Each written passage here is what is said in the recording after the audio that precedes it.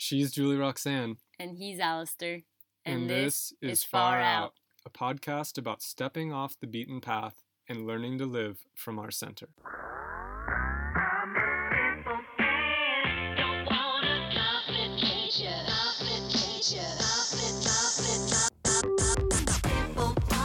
So I'm the self-appointed Craigslist king.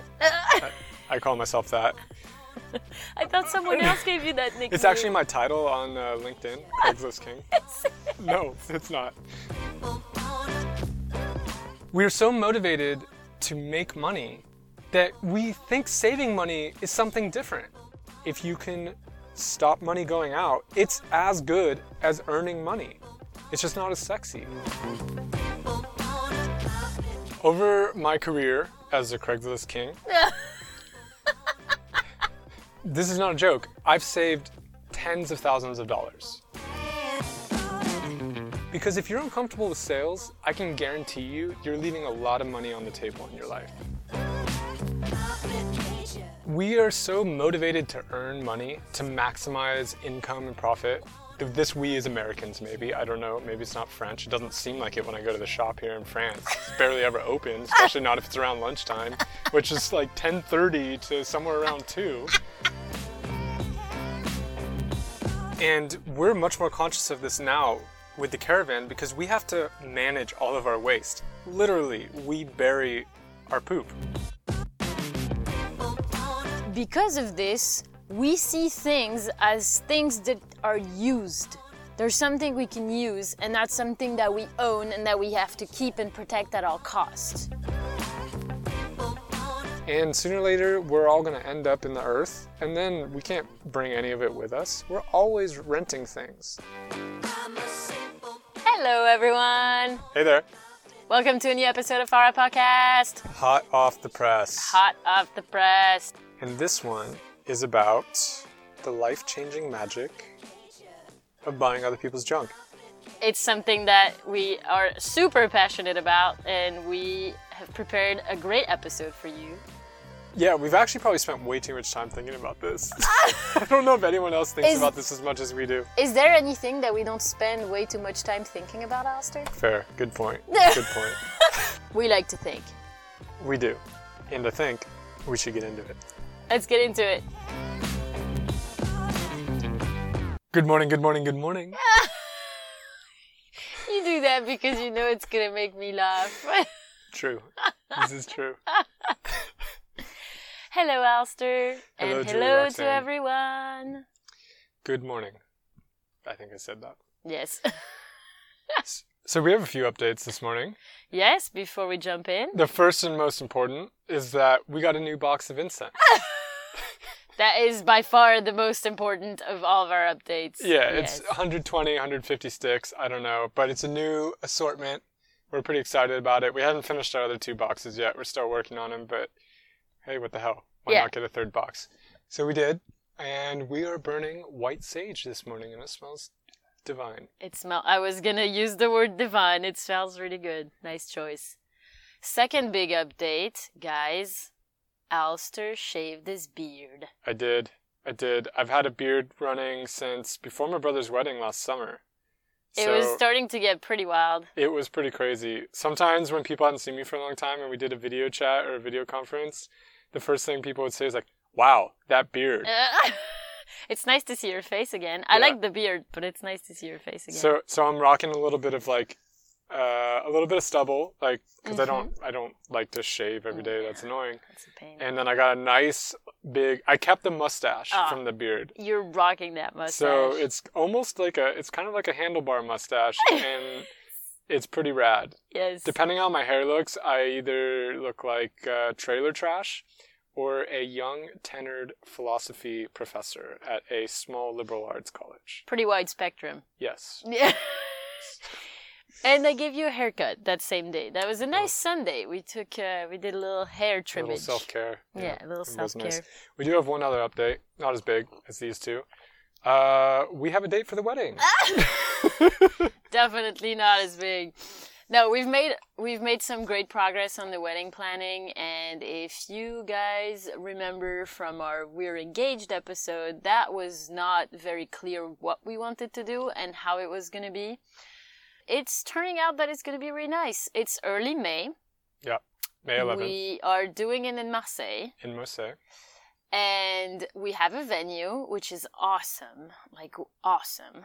Run by two amazing, really cool people, 100% vegetarian, and they're going to do vegan, gluten-free for us. And just really getting started with a bed and breakfast and doing it in an ethical, local way. It just kind of fell into our lap. It was the first place we visited because it was recommended by your mom. We checked it out. We fell in love. I think they fell in love too. Yeah. And it was just like a no-brainer. We're going to do it there. And it's going to be the first wedding they have there, so we are super pumped. And because it's a B&B, we're going to be able to do something that I think both separately we had in mind, which was have a celebration over the weekend and have a breakfast as well. Which makes sense. We're going to have about 15 people there, just close family on both sides. Actually, in the very beginning, we were thinking, hey, why not just go get married by ourselves? But then my mom said, well, if anyone else is there, I'm there. Your mom said, I'm there. Yeah, my mom wouldn't take this for an answer, like wouldn't take us doing it on our own. And after struggling with the whole who to invite, how to invite, all this, I think it's going to be really nice because we have the people we really want there, and also we know that it's going to be a celebration because there's those people.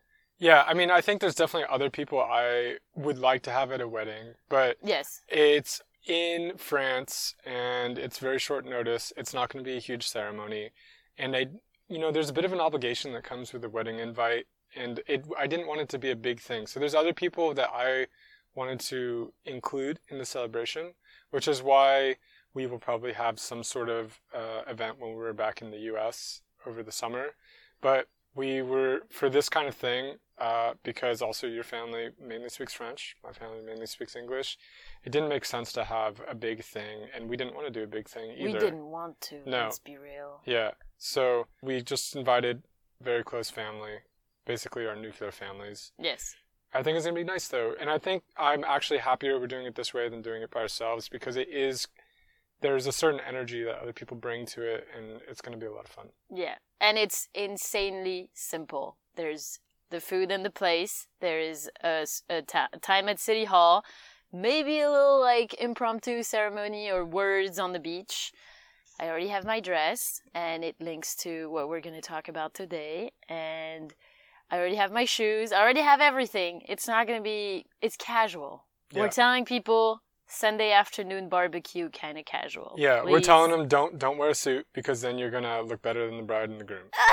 And your dad is ignoring that. Yeah, advice. I think my dad's already ignoring that. Yeah, it's my daughter's wedding. I'm wearing a suit. Yeah, he's gonna wear a suit. Like, all right, well, I'm be wearing jeans and a t-shirt. Well, not a t-shirt. I won't be wearing a t-shirt. I'll wear a button-up. Come on, be classy. I think we're going to look nice. And my sister-in-law is doing the pictures, so we're still going to have great pictures. And the only kind of fancy thing that I'm going to do, which is not really that fancy, but to me it is I'm going to have a beautiful flower crown. Yeah, that'll be nice. I think it will be really nice. I'm excited for it. And I'm still pushing for the kale bouquet, although there's some logistical problems. Finding a bunch of kale in Marseille at that time of the year might be tough, but I think it's important. If we don't have that, keep in mind that we'll probably have a cauliflower and Romanesca, table decoration. Yeah, your mom's on top of that. That would be cool. So, that's all right. Those are the updates. And let's move on to today's episode. Yeah, so this episode is the life-changing magic of buying other people's junk. Yes. There's been a big... kind of craze. I was reading an article just the other day about, the Marie Kondo method. My mom's doing the Marie Kondo method with a kind of consultant who's a friend of the family. And I've read the book. It was really helpful for me. We're talking about Marie Kondo's book, The Life-Changing Magic of Tidying Up. Uh-huh. And I read that when I sold all my stuff back in San Diego before I started traveling. Super helpful. And I was reading an article recently that in the U.S., thrift shops and donation centers, secondhand shops, are actually becoming, I don't know if this is true, this is what the article reported, overburdened by the amount of donations that are coming in, and they think it's partly to do with this Marie Kondo thing. And part of the reason they think it is because everyone is thanking the things before they give them to them.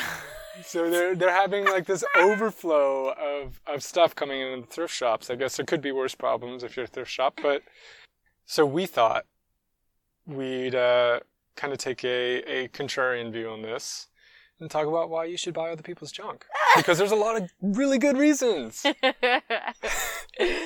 So we're both big fans of secondhand shopping. I think, Alistair, you come at it from more of a Craigslist type angle. Yeah, well, so I am the self-appointed Craigslist king. I call myself that. I thought someone else gave you that nickname. It's actually my title on LinkedIn, Craigslist King. No, it's not. But really where I come from on this is not so much Craigslist as I come from it from a financial perspective. I was a finance student in college. I studied money, and I've always been passionate about money and the freedom it gives you. Craigslist was a way to save money, basically, especially as a broke college student. Yeah, for sure. And for me, this is also a big component. Although this is not the reason I came to it, but I do like that it's cheap. Buying secondhand is cheap, and most of the time you can do it and still get as good a quality that you would buy when you buy new. And it boggles me that people even still buy new sometimes. Why would you buy this new? There is a perfectly good secondhand shop right around the corner. So you actually come from this from a little bit of a different angle, though. Yes, we'll talk more about this later during this episode, but I'm definitely coming at this from a eco-ethical perspective. I have given this a lot of thought, and I think buying new is pretty bad for the planet, and I feel better when I'm buying secondhand for those reasons, because reusing is very important to me. So we've outlined 6 main reasons why we're so passionate about secondhand shopping, whether it be the Craigslist variety or the thrift shop and secondhand shop variety. And the first one is it's not as risky as you think. Mm-hmm. This is a big one. I've been wheeling and dealing on Craigslist, both selling and buying, for over a decade. And I've been buying and selling things for as low as $10 and as high as 10 grand. I've sold and bought 2 cars on online classifieds. We bought our caravan through one, and I've bought quite a few other things. I've never had a sketchy situation or been ripped off. The only time on Craigslist where that happened was when I didn't meet the person and I just did it by phone, like they were going to send a check. It was one of those kind of classic scams. I was just out of college, fell for it, got lucky. I sent it to the wrong address. It got returned. That's really... But that's the only time I even got close to getting scammed. Every other time was just people dealing with people. Mm-hmm. It was fine. And I think there's a few basic rules you can follow, especially we're talking about Craigslist now. And if you do these, you're going to limit any risk you could have from this, or most of it. Mm-hmm. The first one is that if it's too good to be true, it probably is. Don't be an idiot. Second one is call and talk to them on the phone, because then you get a feeling for what they're like. You get very quickly, if you talk to someone on the phone, you're going to know why they're doing what they're doing, and if they're someone you can trust. Yeah. And if they're not, this is the third one, don't follow up on that.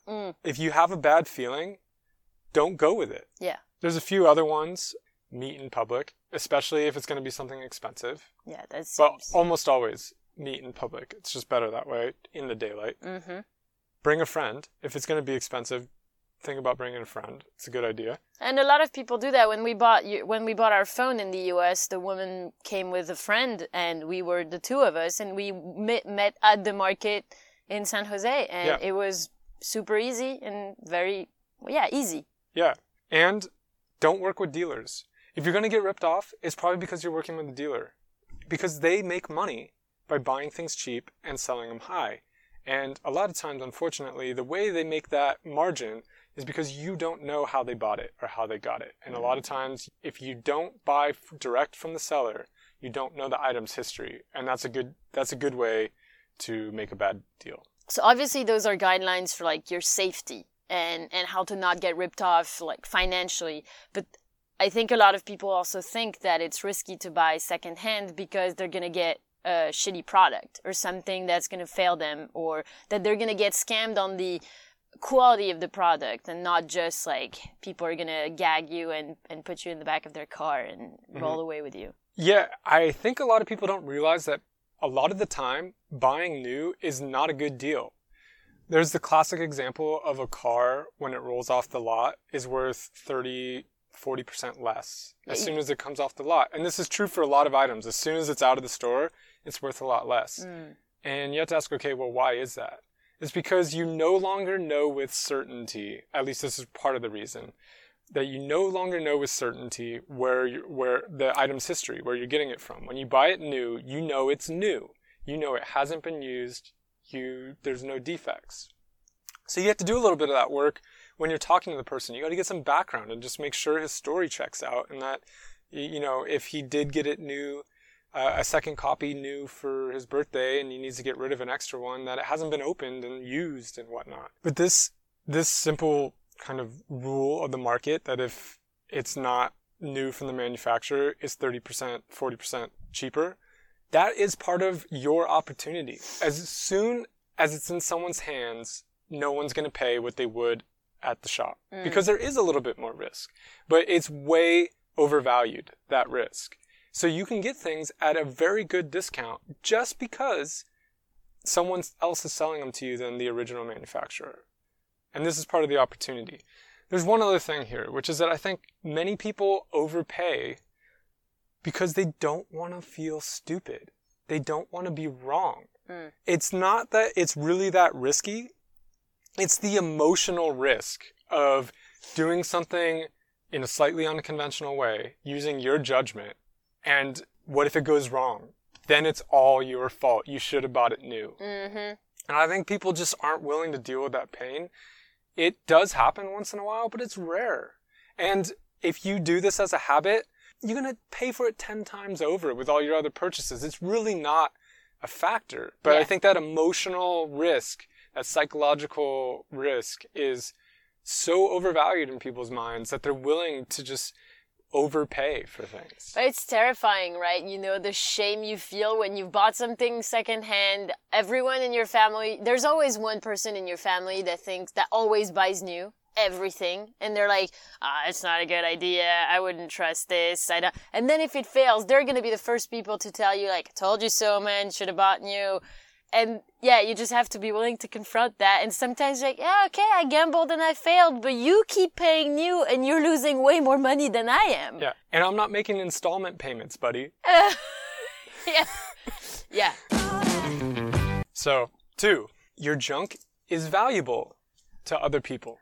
Yes, so much. Yeah, and this is kind of an extension from number 1. Other people have different needs and wants than you, and it's almost impossible to know what all those are. There are a lot of really kind of strange scenarios. The first example is this caravan we're sitting in. Yes, for sure. The people who bought it bought it with the intention of renovating it and start traveling with it, and the guy had a situation where he had like a double bypass surgery on his heart or something, and then all of a sudden this was not their priority anymore, and this was just sitting in their yard waiting for someone else, and it really felt like we just took this from them. You know, when we paid them at the end, he said, you have no idea how big of a thorn you're taking off of my foot. It's that sort of thing. It was junk to them. They couldn't do anything with this. It was taking up space. But to us, this is our home. We've done great things in it, and now it's our home. Yeah, this is so valuable. Yeah, it's Chana Masala. Another good example was when we bought the caravan, there was a bed frame in the bedroom, and it was made out of wood slats, and it expanded on springs so that like the top lifted off and you could put stuff inside and then put it back down. We wanted a queen size mattress, so we had to get rid of it because it was a full. We put it on Le Bon Coin, which is, it's the good corner. It's the Craigslist version in France. Mm-hmm. And our neighbor Bruce, Yes. who we buy plants from, actually contacted you about it, and he ended up buying it, and it's been perfect for him. Yes. For us, it was junk. Like, we were going to take it to the dump if no one else bought it. And this is great because now he gets to use it instead of it going into a landfill. And we made a little bit of cash. Yeah, and we made like 50 or 60 euros. Yeah. I get a lot of joy out of that, you know, knowing that what I have that kind of sucks to me or that's a pain is going to be super helpful for other people. I get so much joy from that. It's ridiculous. And I get a lot of joy from turning my junk into cash.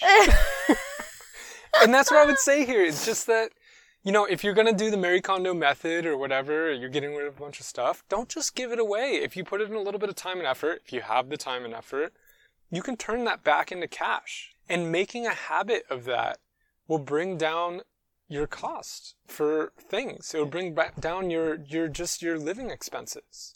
You will live a more affordable lifestyle. There's a good example of this that I have, which is my Mazda 3 hatch that I recently just sold. I bought it back in like 2011, I think. I think it was 2011. I bought it secondhand. And another good example of what we were talking about earlier, which is that it was in pristine condition. It was the guy's mom's car, and it had been parked in her garage most of the time. She barely ever drove it. It had 30,000 miles on it, even though it was 2007. So it was almost like brand new. He had tuned it up and done all the maintenance. He just needed to get rid of it because I think they were putting his mom in a home and they needed to pay for the home.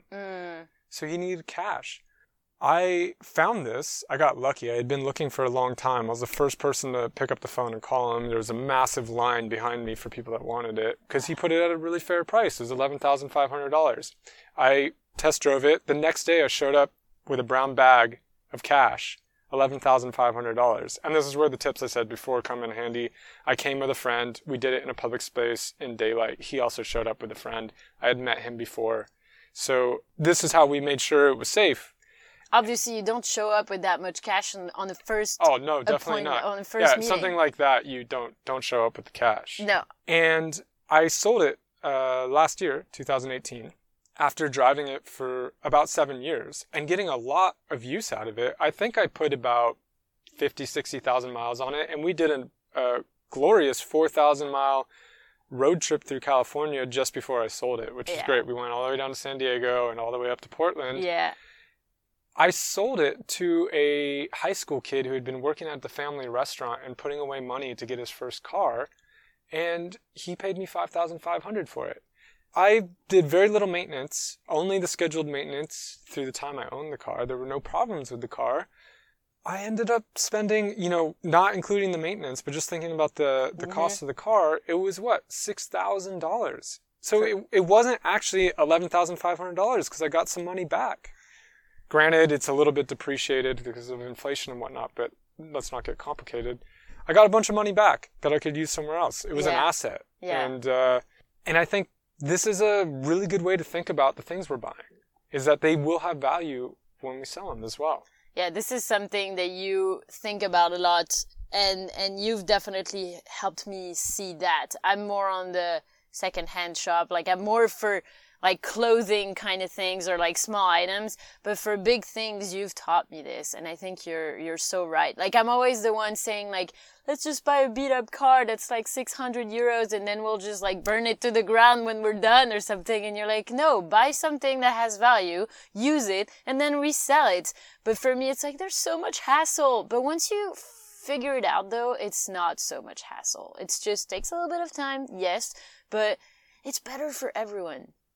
I just think it's such a good way to approach this. It does mean you need to understand the market and what you're buying, which you probably should anyway. Mm. There's one other small example I'll give here just because it's one of my personal victories over the years is I bought a bed frame from IKEA, like one of the standard bed frames back when I started college. Mm.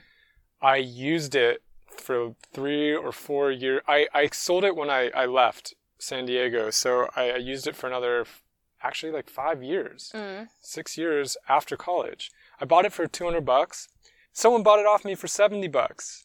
That's A amazing. used queen bed frame from IKEA still has value, even IKEA. We're just not trained to think like this in a culture who always is focused on new and just throws everything away and just gets rid of it. And I think there's so much value in looking at what you already have and realizing that you might not need it anymore, but you don't know why someone else might want it. So put it up there, give it a chance. The third point we wanted to touch on is doing this is an investment on yourself. Yes, in two ways. First, you're spending a lot less to acquire the things you want and need. It's cheaper. It's a cheaper mode of life, so you're saving money. You can't buy things off Craigslist with a credit card. And you're forced to pay cash. Yeah. When I went to go buy my car, every car I've bought or vehicle, I've always had to pay cash. I had to have it in the bank. And this forces us to only spend what we already have. The second is you're recouping some of your costs when you sell it, which you can then reinvest into other things. So again, you're spending less. Over my career as a Craigslist king,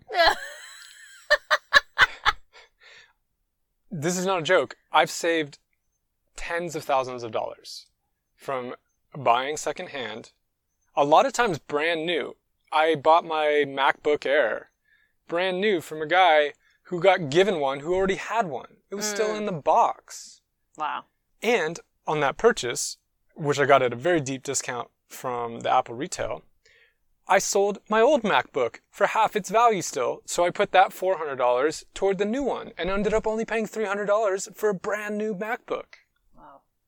I think something I want to jump in and mention here is that you say you've saved tens of thousands of dollars. And I keep thinking in the ways that I thought about this before is that, yeah, but this is such a hassle. Doing those things is more hassle than like going to the shop, buying it new, end of story, and then like either storing it somewhere and never using it or throwing it away or whatever.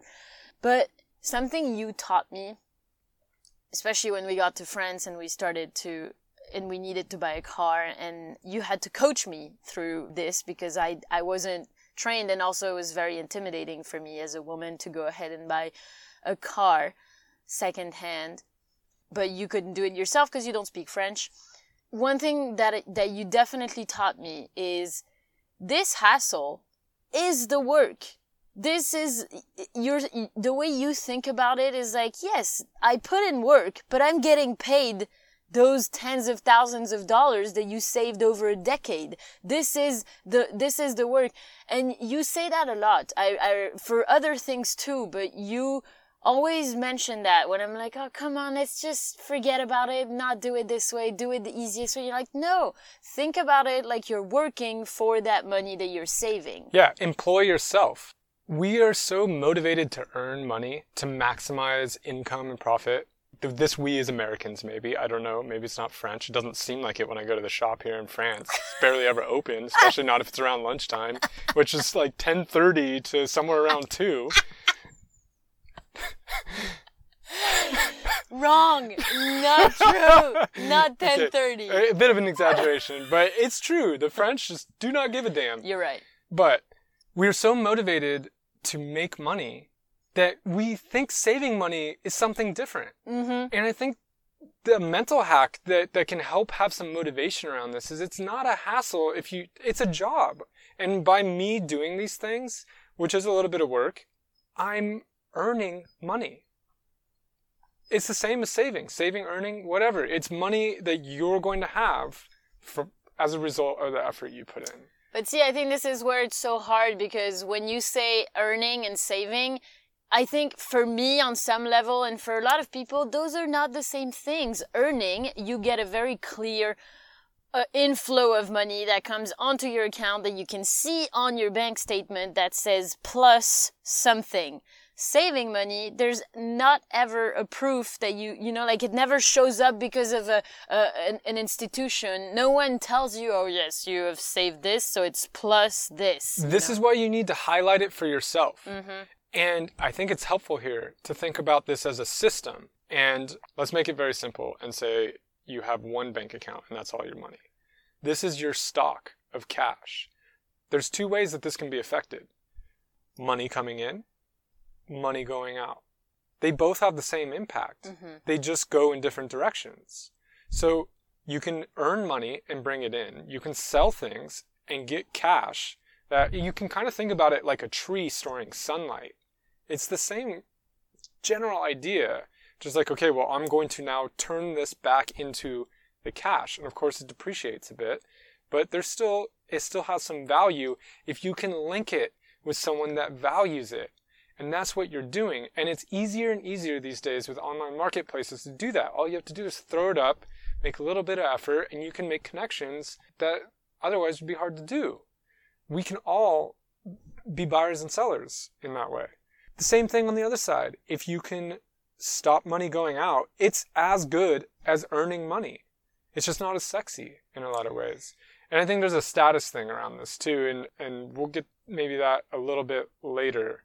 So that's a easy mental hack that can give you motivation in the beginning if you are thinking it's a bit of a hassle. I think there's intrinsic reasons why to do this too, and these are actually some of the other reasons on our list here that we're going to go down to.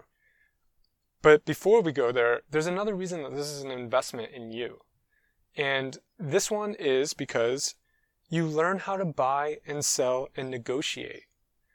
These are parts of the human experience, or have been for basically as long as agriculture was around. Yeah, exactly. So a long time. You know, you go to India and you're going to go haggle for everything. For everything from a tuk-tuk ride to your orange and banana that you want to have for lunch. Everything's on the menu to haggle. But in America, we have this culture where it's like, oh no, now we go to professionals to buy things. Mm-hmm. But negotiating is still an incredibly valuable life skill, as is communicating and selling and buying. You're always selling yourself every day. You're always selling yourself. And a lot of people shy away from this because sales makes them uncomfortable. And if that's you, that's exactly why you should do this. Mm. Because if you're uncomfortable with sales, I can guarantee you're leaving a lot of money on the table in your life. I think I just have a quick funny anecdote to think about this, because I used to be so uncomfortable around sales. It's so vulnerable, man. It's like putting yourself out there is saying, hey, I'm worth this, or hey, I'm not willing to pay more than this. Then people can like judge you and tell you like, no, this is not how we do it. You know, like it is a place of confrontation. Sales is usually a place of confrontation because you have different needs as the other person and everyone's trying to get heard. So it's a really strange place that I didn't feel really comfortable with this, but I can see how this is changing. And recently I went to my local Decathlon, which is like REI or whatever you would call this. And I went to buy a yoga mat. I think this was because I spent enough time in Asia now, and also because I'm now spending enough time on Craigslist doing the haggling and stuff. But I ended up wanting a yoga mat that they didn't have in stock anymore, but they had like the exposition model, the one that they put out. And so it was kind of dirty, but it was in great condition. And the yoga mat was like 30 euros to begin with. There was a sales on it, and so it was 25. And the guy was like, you know what? Because it was the model that we used for showing it to people, I can do it like 15 for you. And then like it went really fast in my head. We were just the two of us in the aisle, and I was like, are you the sole decider on this? And he looked at me and said, yes. I mean, yeah. And I was like, how about 13? And he kind of like chuckled and he said, of course, no problem. He didn't care. He was not like the owner of the shop or anything, and it's not like, oh, I saved 2 euros, I should be really proud. It's just, I think there is something there about being willing to give another counter proposition and see if they say yes or no. If they say no, I've tried at least. You don't know how proud I was of you when I heard that you did that. I was so proud. I think you made a lot of good points. It's always a question. You go into the shops and they're always going to say no because that's their policy. But life is a negotiation and anything can be negotiated. And there's a lot of freedom in that. And you can come up with a lot of creative solutions that work really well for everyone. Maybe in that case, that case is great. 'Cause I didn't want to say 10. I thought if I say 10, he's going to say no. This morning I was thinking about it again. I'm like, I'm sure he would have said yes. But I didn't want to be too crazy. But it felt so like symbolic that I would, in an established shop in Europe, feel comfortable doing this. There's a few other things I would say about this. Is one, it never hurts to ask a question. All that can happen is you can be denied. I think a lot of people are really scared about that rejection and denial. I remember when I started doing cold calls when I was working at my first startup, I remember I would sit in the office and I was sweating and just freaking out. And one time my boss came in and it's just like, dude, it's not that big a deal. Just get on the phone and make the calls. And it's true. As soon as you start getting on the phone and making the calls and you get rejected a few times, I've even been told to, like people have used some pretty explicative language toward me. But you just, after you do a few, you're like, oh, all right, that's how it feels. I'm still here. I'm still alive. Nothing's really changed. And then after the first few, it gets pretty easy. And then I get a little bit more comfortable. So you can always ask. I heard a podcast one time. This guy explored this concept of the good guy discount. It was pretty funny. He was going around and just asking for a good guy discount on everything. So kind of awkward, but and he was uncomfortable with this. It's not something he did, but he was experimenting with it. And so with anything from coffee to whatever he was buying, he'd be like, so can I get a good guy discount for being a good guy? It worked half the time. Yes. So you can always ask. Everything's up for negotiation. Yeah, I remember reading about this and the laws. I mean, in France, it feels, I'm sure it's probably the same in the US, but I can only speak from my experience, is you go to the shops and you feel like the price tag is the price tag. There's no negotiating off of the price tag. Turns out by law you can. There's like many ways you can ask for money off of that price tag, and they could, it's their choice ultimately, but they could give it to you if they wanted. And if you've ever been on the other side of that transaction, I have worked at startups my whole life, so I've been coming up with the prices my whole life. You realize how arbitrary that is. That someone's just deciding, it's like, nothing's official about this. It's like someone said, we kind of pay around that much. I'd like to make that much. Let's put the price there, see if people buy it. Mm-hmm. That's kind of what happens for the most part. Yeah. So you can always ask. And if you guys can't meet, then you walk away. That's fine. Another thing is that having this kind of, I can hear it in you as you talk about this. There's a self-confidence you gain from just realizing you can represent yourself. And you can say, hey, this is what I want, or this is what I need. Are you willing to work with me on that? And if not, you walk away. There's a massive amount of power in that. And I think that carries on into every aspect of your life. It doesn't have to be aggressive, but you can be assertive in your life. And you can know what you need, what you want, and what you're willing to pay for it. And you kind of take your power back on this. Amen to that. I'm going to say one more because we both spent a lot of time in Asia. And in Asia, like I said before, everything is a haggle. And you know what? Sometimes if you don't haggle with the person, they're going to be upset. Oh, hell yes. Because it's a dance. You said it's a confrontation. That is the normal way of thinking about it in the West. But I think in other cultures, it's a dance. It's an art form. And when we're in Asia, we don't think, and this is the common tourist trap, is you go into Asia and you think, oh, well, it's so cheap in my country, so whatever. And that's like why we get looked at as walking wallets over there. But when we're there, we will negotiate based on the value of the rupees or whatever currency we're using and whatever the current market price is. And yes. And sometimes I'll get into it with an Indian guy over 5-10 rupees, you know, because it's part of it. And 5-10 rupees is a samosa that you can have later as a snack. Yeah, because the money doesn't have, it's not valuable on its own. It's only valuable in what you can exchange it for. Mm-hmm. In India, you can exchange 10 rupees for a samosa or a box of incense or a couple oranges probably. Yeah. So there's this whole dance with it. I remember one time I was in Jaisalmer. I was buying a large amount of goods that I was going to send home for a lot of family members who had given me some money to do so. And I was buying some like pashmina scarves that were just gorgeous hand-woven scarves in Rajasthan. And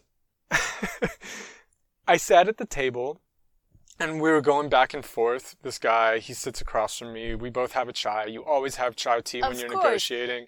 And I had gotten like 10 or 15. It was a big sale for this guy. And these were expensive scarves by Indian standards. And I had gone with an Indian friend of mine who was helping me. I had purchased some stuff from him. He was a shopkeeper in the town. And so he was taking me around, because you never know. These guys all have like kind of connections and you never know what's going on in India. But he was helping me find the things I needed. And I felt like I could trust him. And so he was kind of like my counterpart in the negotiations. And we went back and forth for like half an hour to the point where the guy was yelling at me. And then at one point he took all the scarves off the table and just said, no deal. Totally irrational. Like we had gotten to this point, like I was kind of working him. Mm-hmm. We were trying to get to this point. And then at some point he pulls the, forget it, no deal, takes it all off the table. I salvaged the situation and I end up buying just a bit higher than I wanted. Not a lot, but a little bit higher. I walk out of the shop with my Indian buddy, and the first thing he says is, you should have waited. We were already 30, 40 minutes into negotiation, and he said I caved too soon. He was going to give me the price if I just waited. And it's just like, oh my God. But it's such an important part of the communication. There's this great scene in Life of Brian by Monty Python where they play this dynamic of the haggling at a market in Israel. Absolutely amazing. If it's on YouTube, we'll link it down below so you get an idea. If you've never been to a country where they haggle, amazing. It's a load of fun too. It's a very different mindset, but it's so fun. So number 4, and this one you're very passionate about. This one is my thing. It's that when you buy secondhand, everybody wins. I was never a big shopper, but I was still a woman living in a city, so I probably had more clothes than I needed. And I started buying secondhand around 3 to 4 years ago, I want to say, because I watched a documentary that's on Netflix that's called The True Cost.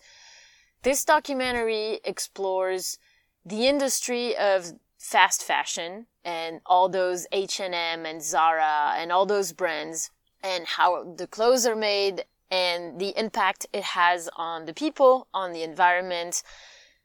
I can't remember any of the numbers that are in there, but it's appalling. Like over the last 20 years, we have tripled, quadrupled, probably even more than that, our consumption of clothing. How people just like, oh, I have a party Saturday, I'm gonna buy a new dress. There's always a reason to buy something new because it's so cheap. And I used to do that when I had like a time off on the Saturday afternoon or something and I wanted to feel good about myself. I would go into H&M and I would just want to buy like a random something. And then I would come out with like 4 or 5 different items because it cost me literally nothing to buy all that. And after seeing this documentary, which we'll link below, I completely shifted the way I thought about this. There is so many reasons not to buy new. Yeah, and basically there's so many reasons to buy secondhand, which is some of them we're exploring. A lot of them are probably depending on where you're at in life, but the thing is, when you buy secondhand, the community benefits. You as the seller or buyer benefit. The person buying or selling from you benefits. There's an exchange of value and everyone tends to win from that. And the community benefits. And the way the community benefits is, one, if you're buying from a thrift shop, usually those are charities a lot of times, or they're doing some sort of public service. So you're supporting that. But the other way is if you're buying on Craigslist or whatnot, and I think this one is important, is that you meet other people in your community that you might not have met otherwise. And I have run into people that I didn't know were living around me with very different perspectives, living in completely different bubbles of life, yet just a few miles away from me. And it can be fascinating and it can be very interesting that the people you meet And I think there's a sense of connection, even if it's very small. There is a connection. You are trading something, and I think this builds a certain sense of community or understanding or greater perspective of the place you live in and the other people who share that space with you. Yeah, and I think this is not totally related to this, but I think I one thing I wanted to point out earlier about it's not as risky as you think is I actually think that on a human level, we have everything to gain by exchanging with people in our communities because it builds trust. It's always a vulnerable thing to go into a transaction with someone you don't know, but taking that leap of faith and having it usually confirmed that you can trust what's going on. You can trust your fellow human being. The guy who sold us our car, amazing dude. We spent an afternoon having coffee with him. We spent time at his place. I couldn't pull out that much cash. And he said, all right, well, he was a bit afraid of doing it via a wire, like a bank wire, but I did it in front of him and he trusted me. And I think we all gained a lot from just that, like, act of trust. It's learning to trust your fellow humans. I think that's big. And that's something that happens a lot in travel because we're forced to interact with people, different people, strangers, every day almost, and you have to rely on them. But we can also develop this sense of trust, like you said, from buying and selling and taking small risks with people and realizing that they're not as big of risks as we might have thought. And this does change our behavior in life. I'm much more trustworthy of strangers than I used to be. And something I notice around this is that a lot of times the attitude you bring is what will end up happening. If you come and you trust people, they're likely, one, to be trustworthy, and two, they're likely to trust you back.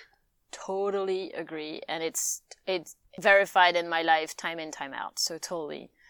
The main thing about this everybody wins is that, yes, everybody wins on an individual level, but because you're not buying something new, you're not creating demand for something new. You're not creating demand on the industry to keep producing things like that are so harmful to our planet. Over and over. We keep producing like things with plastic in them. We know that plastic doesn't break down. Why would you buy something that has plastic in it that's new if you can buy it secondhand? We're not perfect. I'm not saying to everyone like, hey, just overnight change everything.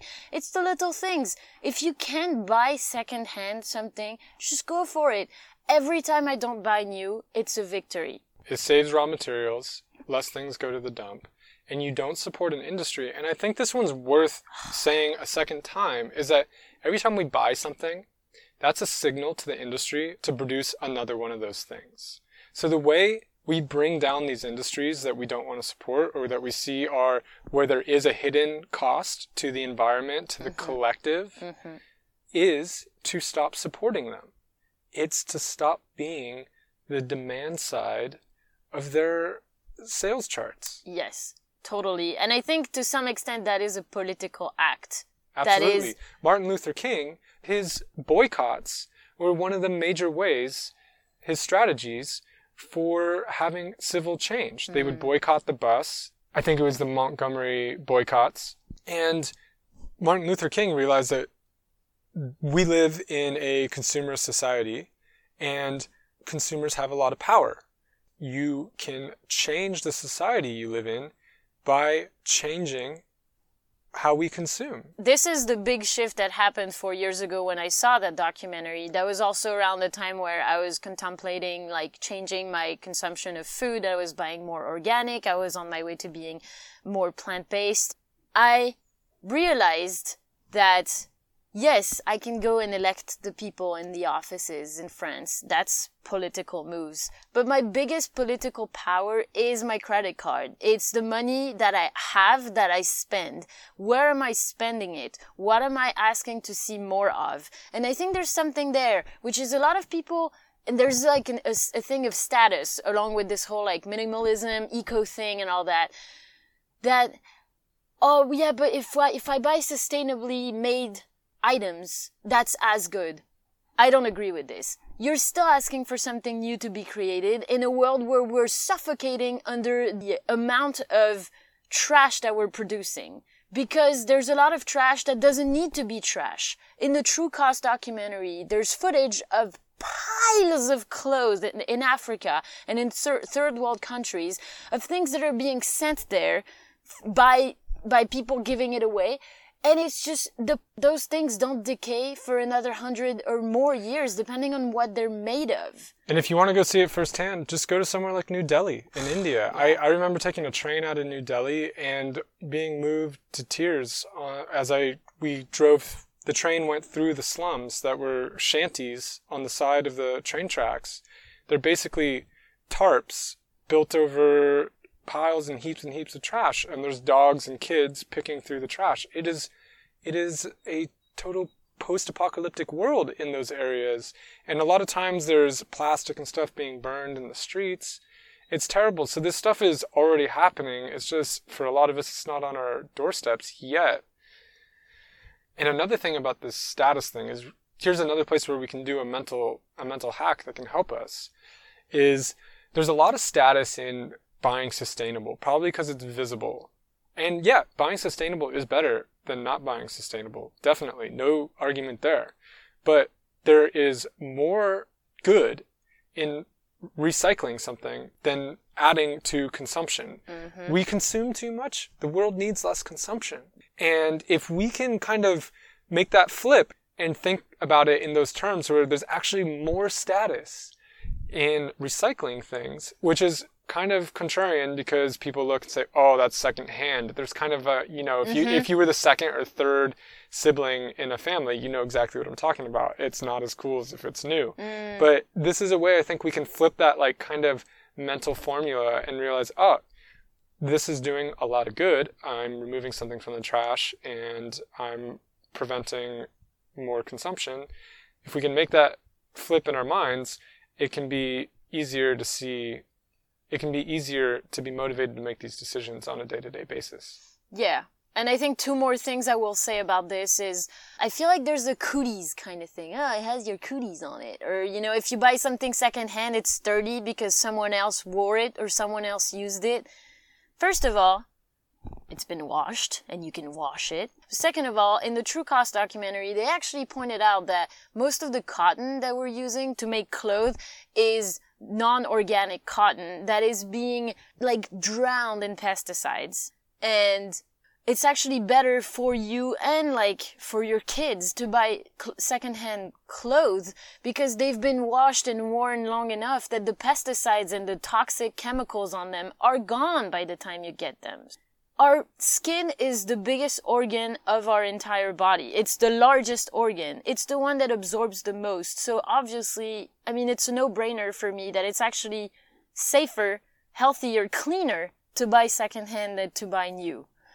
And the second thing I want to mention is regarding this buying sustainable versus being frugal kind of thing, is this story that I've seen. It's not really a story, it's an anecdote. A YouTuber that I follow at times is fairly zero waste, and she does a lot of videos on that theme, and she gets a lot of comments from people because she's still using an electric toothbrush. And they're like, oh, but why aren't you're zero waste, why aren't you using a bamboo toothbrush that you can compost or recycle or whatever? And one time she made a small note about this in her videos, and she replied to those and she said, I have had this electric toothbrush for the last 5 years.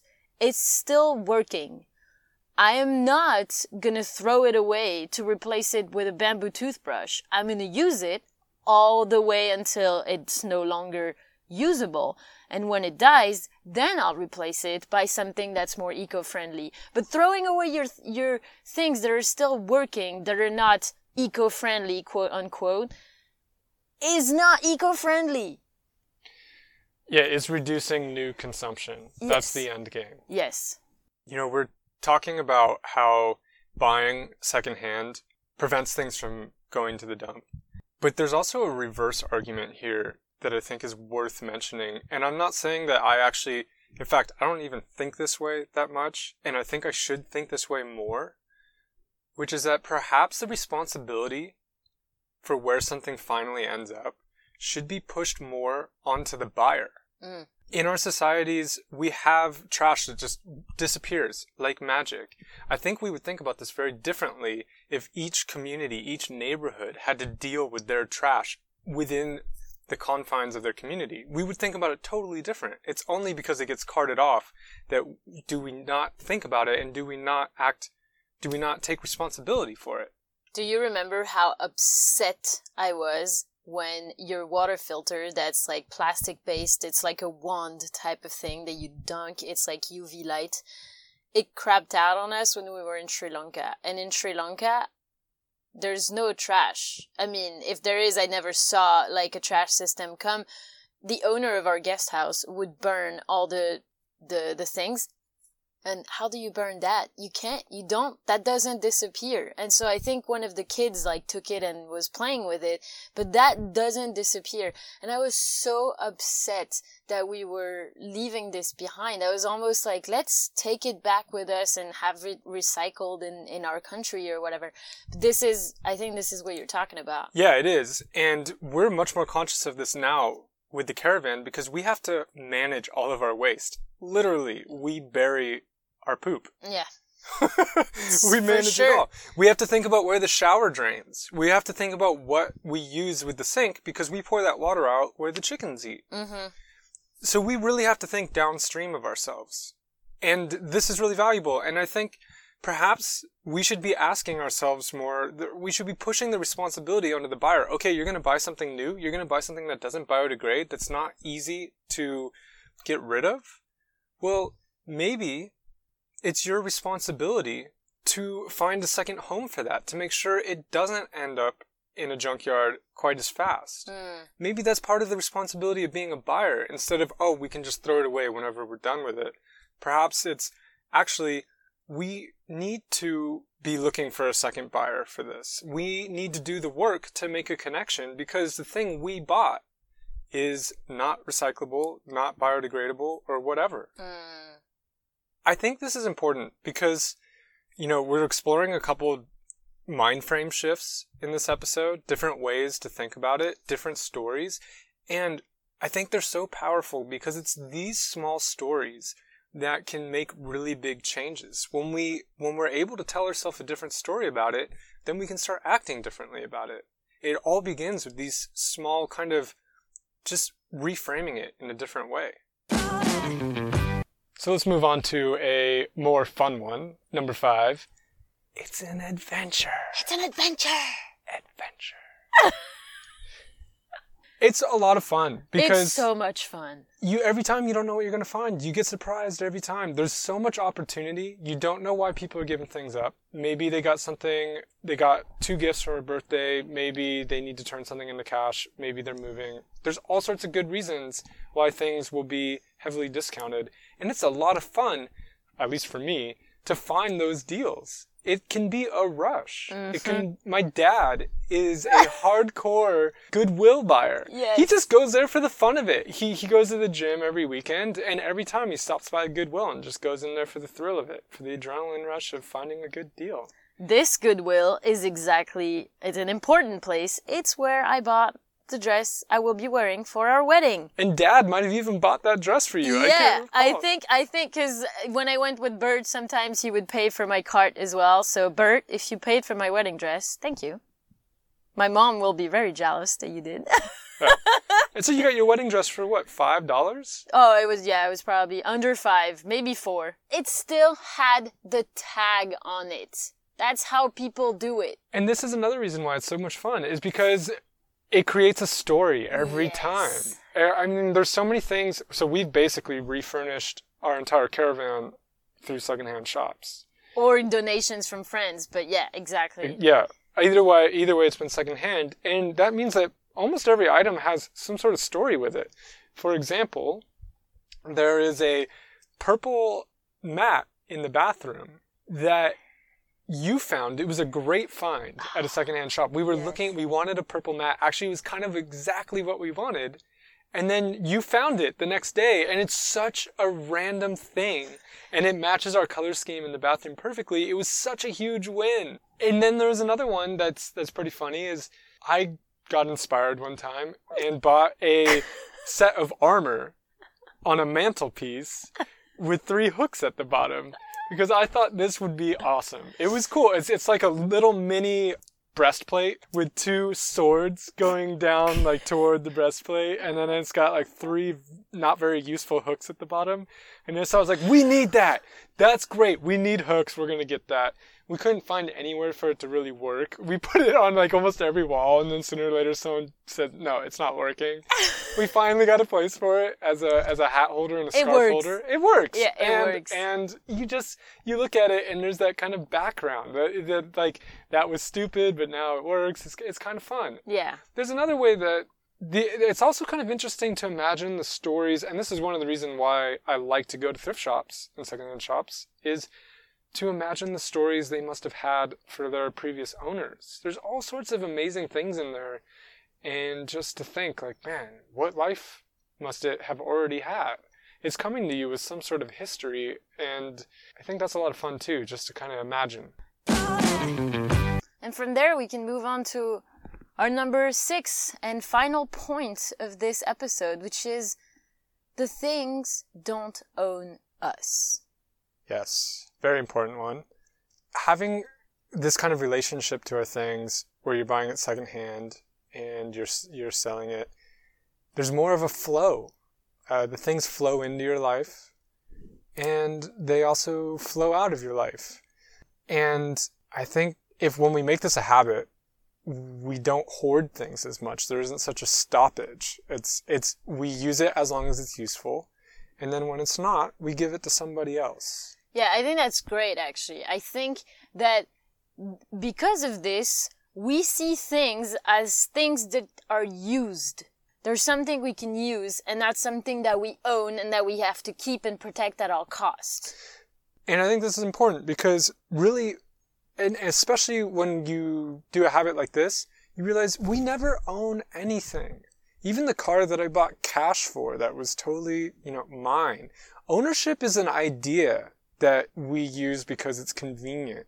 But really, we're always renting things. Sooner or later, you're going to run out of time, or even that thing you own ends up in the closet, and then it's kind of renting your mind space. Like it's in your mind. You can't let it go and move on. There's only so many things we can pay attention to in our life.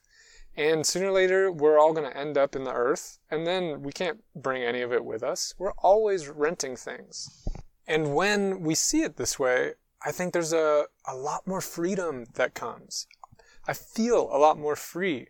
I'm more free to let things go. I'm more free to make space for new things to come in. And it's a lot of fun to live like that. Another thing is when we're able to acquire things at a much lower cost, it's a lot easier psychologically to let them go. I remember when I bought a brand new, this was back in the day when I was still dreaming of being a rock star. In my philosophy, bad thinking, was, you know what I needed? I didn't have the motivation because I didn't have an awesome guitar that I always wanted to play. So I went out and I bought a beautiful glossy black American-made Stratocaster with this massive amp. It was like a $1,500 kit. It was glorious. It was gorgeous. I felt like, like modern Johnny Cash on this thing. It was beautiful. It sat in my closet for most of the time. I barely ever played it. And then it had a negative impact because I knew I had this beautiful guitar sitting in the closet that I wasn't playing. It was like this dead dream that I had shuttered. And I was so emotionally attached, I wasn't willing to get rid of it. But every time I saw it, it made me feel bad because I wasn't playing it. And it reminded me of this thing I was having a hard time letting go of, When we buy new, things are very expensive, and we register that cost that we paid for them in our minds.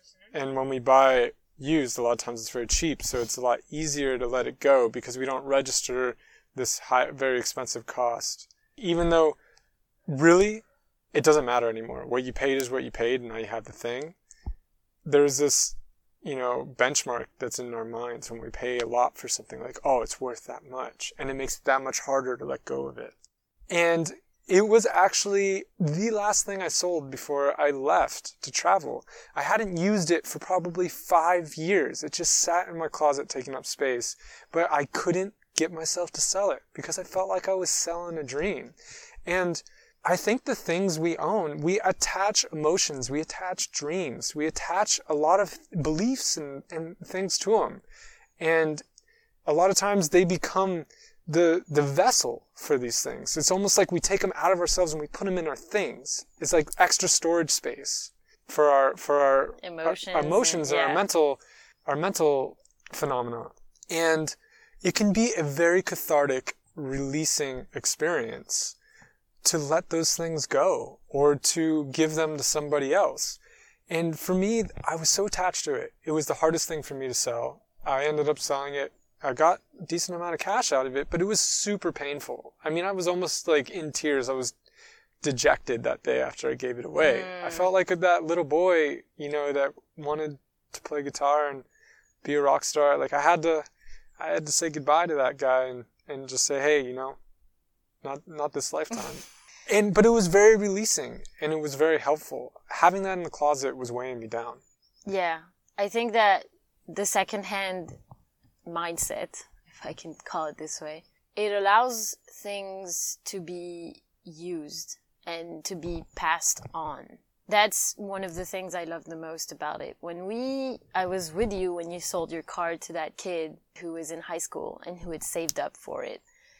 I still think about him fairly often. It's like we had an awesome time in this car, and I'm sure you had great times with it before you even met me.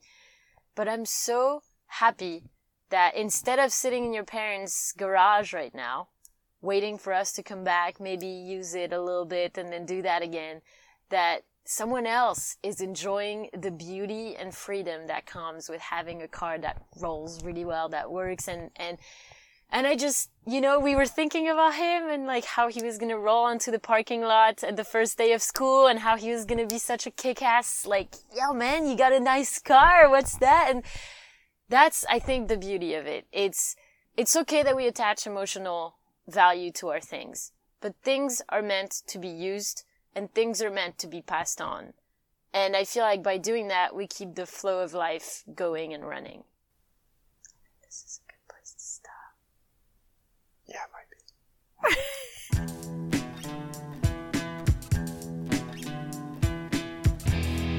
be. Well, as always, thank you, our dear listener, for making it through another episode of the Far Out Podcast. Thank you. We hope you enjoyed this one. Yes, we enjoyed recording it. Yes. And we enjoy having you along on the journey. We had a question for you.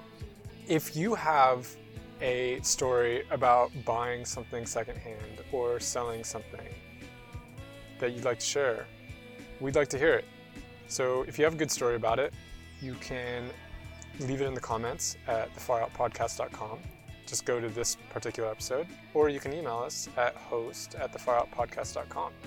Another thing that we need to mention on these outros is, guys, if you like this, if this is your first episode listening to us and you like this, subscribe to the Far Out Podcast. You can do it on your platform where you're listening to us, iTunes, whatever. It's free. There's just a button that says subscribe, and then you get all our episodes as they come out, and you can even auto-download them so that you can listen to them on the go.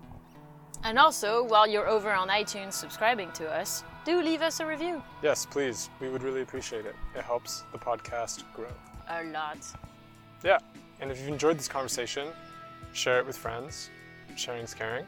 Yeah. Also, one more thing is that if you enjoyed this episode and you'd like to hear more about the actual tips, tactics, and strategies about buying and selling, mainly on Craigslist, we have a lot of ideas and thoughts about this that don't fit into one episode, and we'd love to share them. So if you'd like to hear about that, let us know. Even if one person reaches out to us, it'll give us a lot more motivation to do the work involved to bring you that episode, and we'd love to, but we don't want to do it if we don't think anyone cares. Is that everything? That was everything. Toodles! Toodles!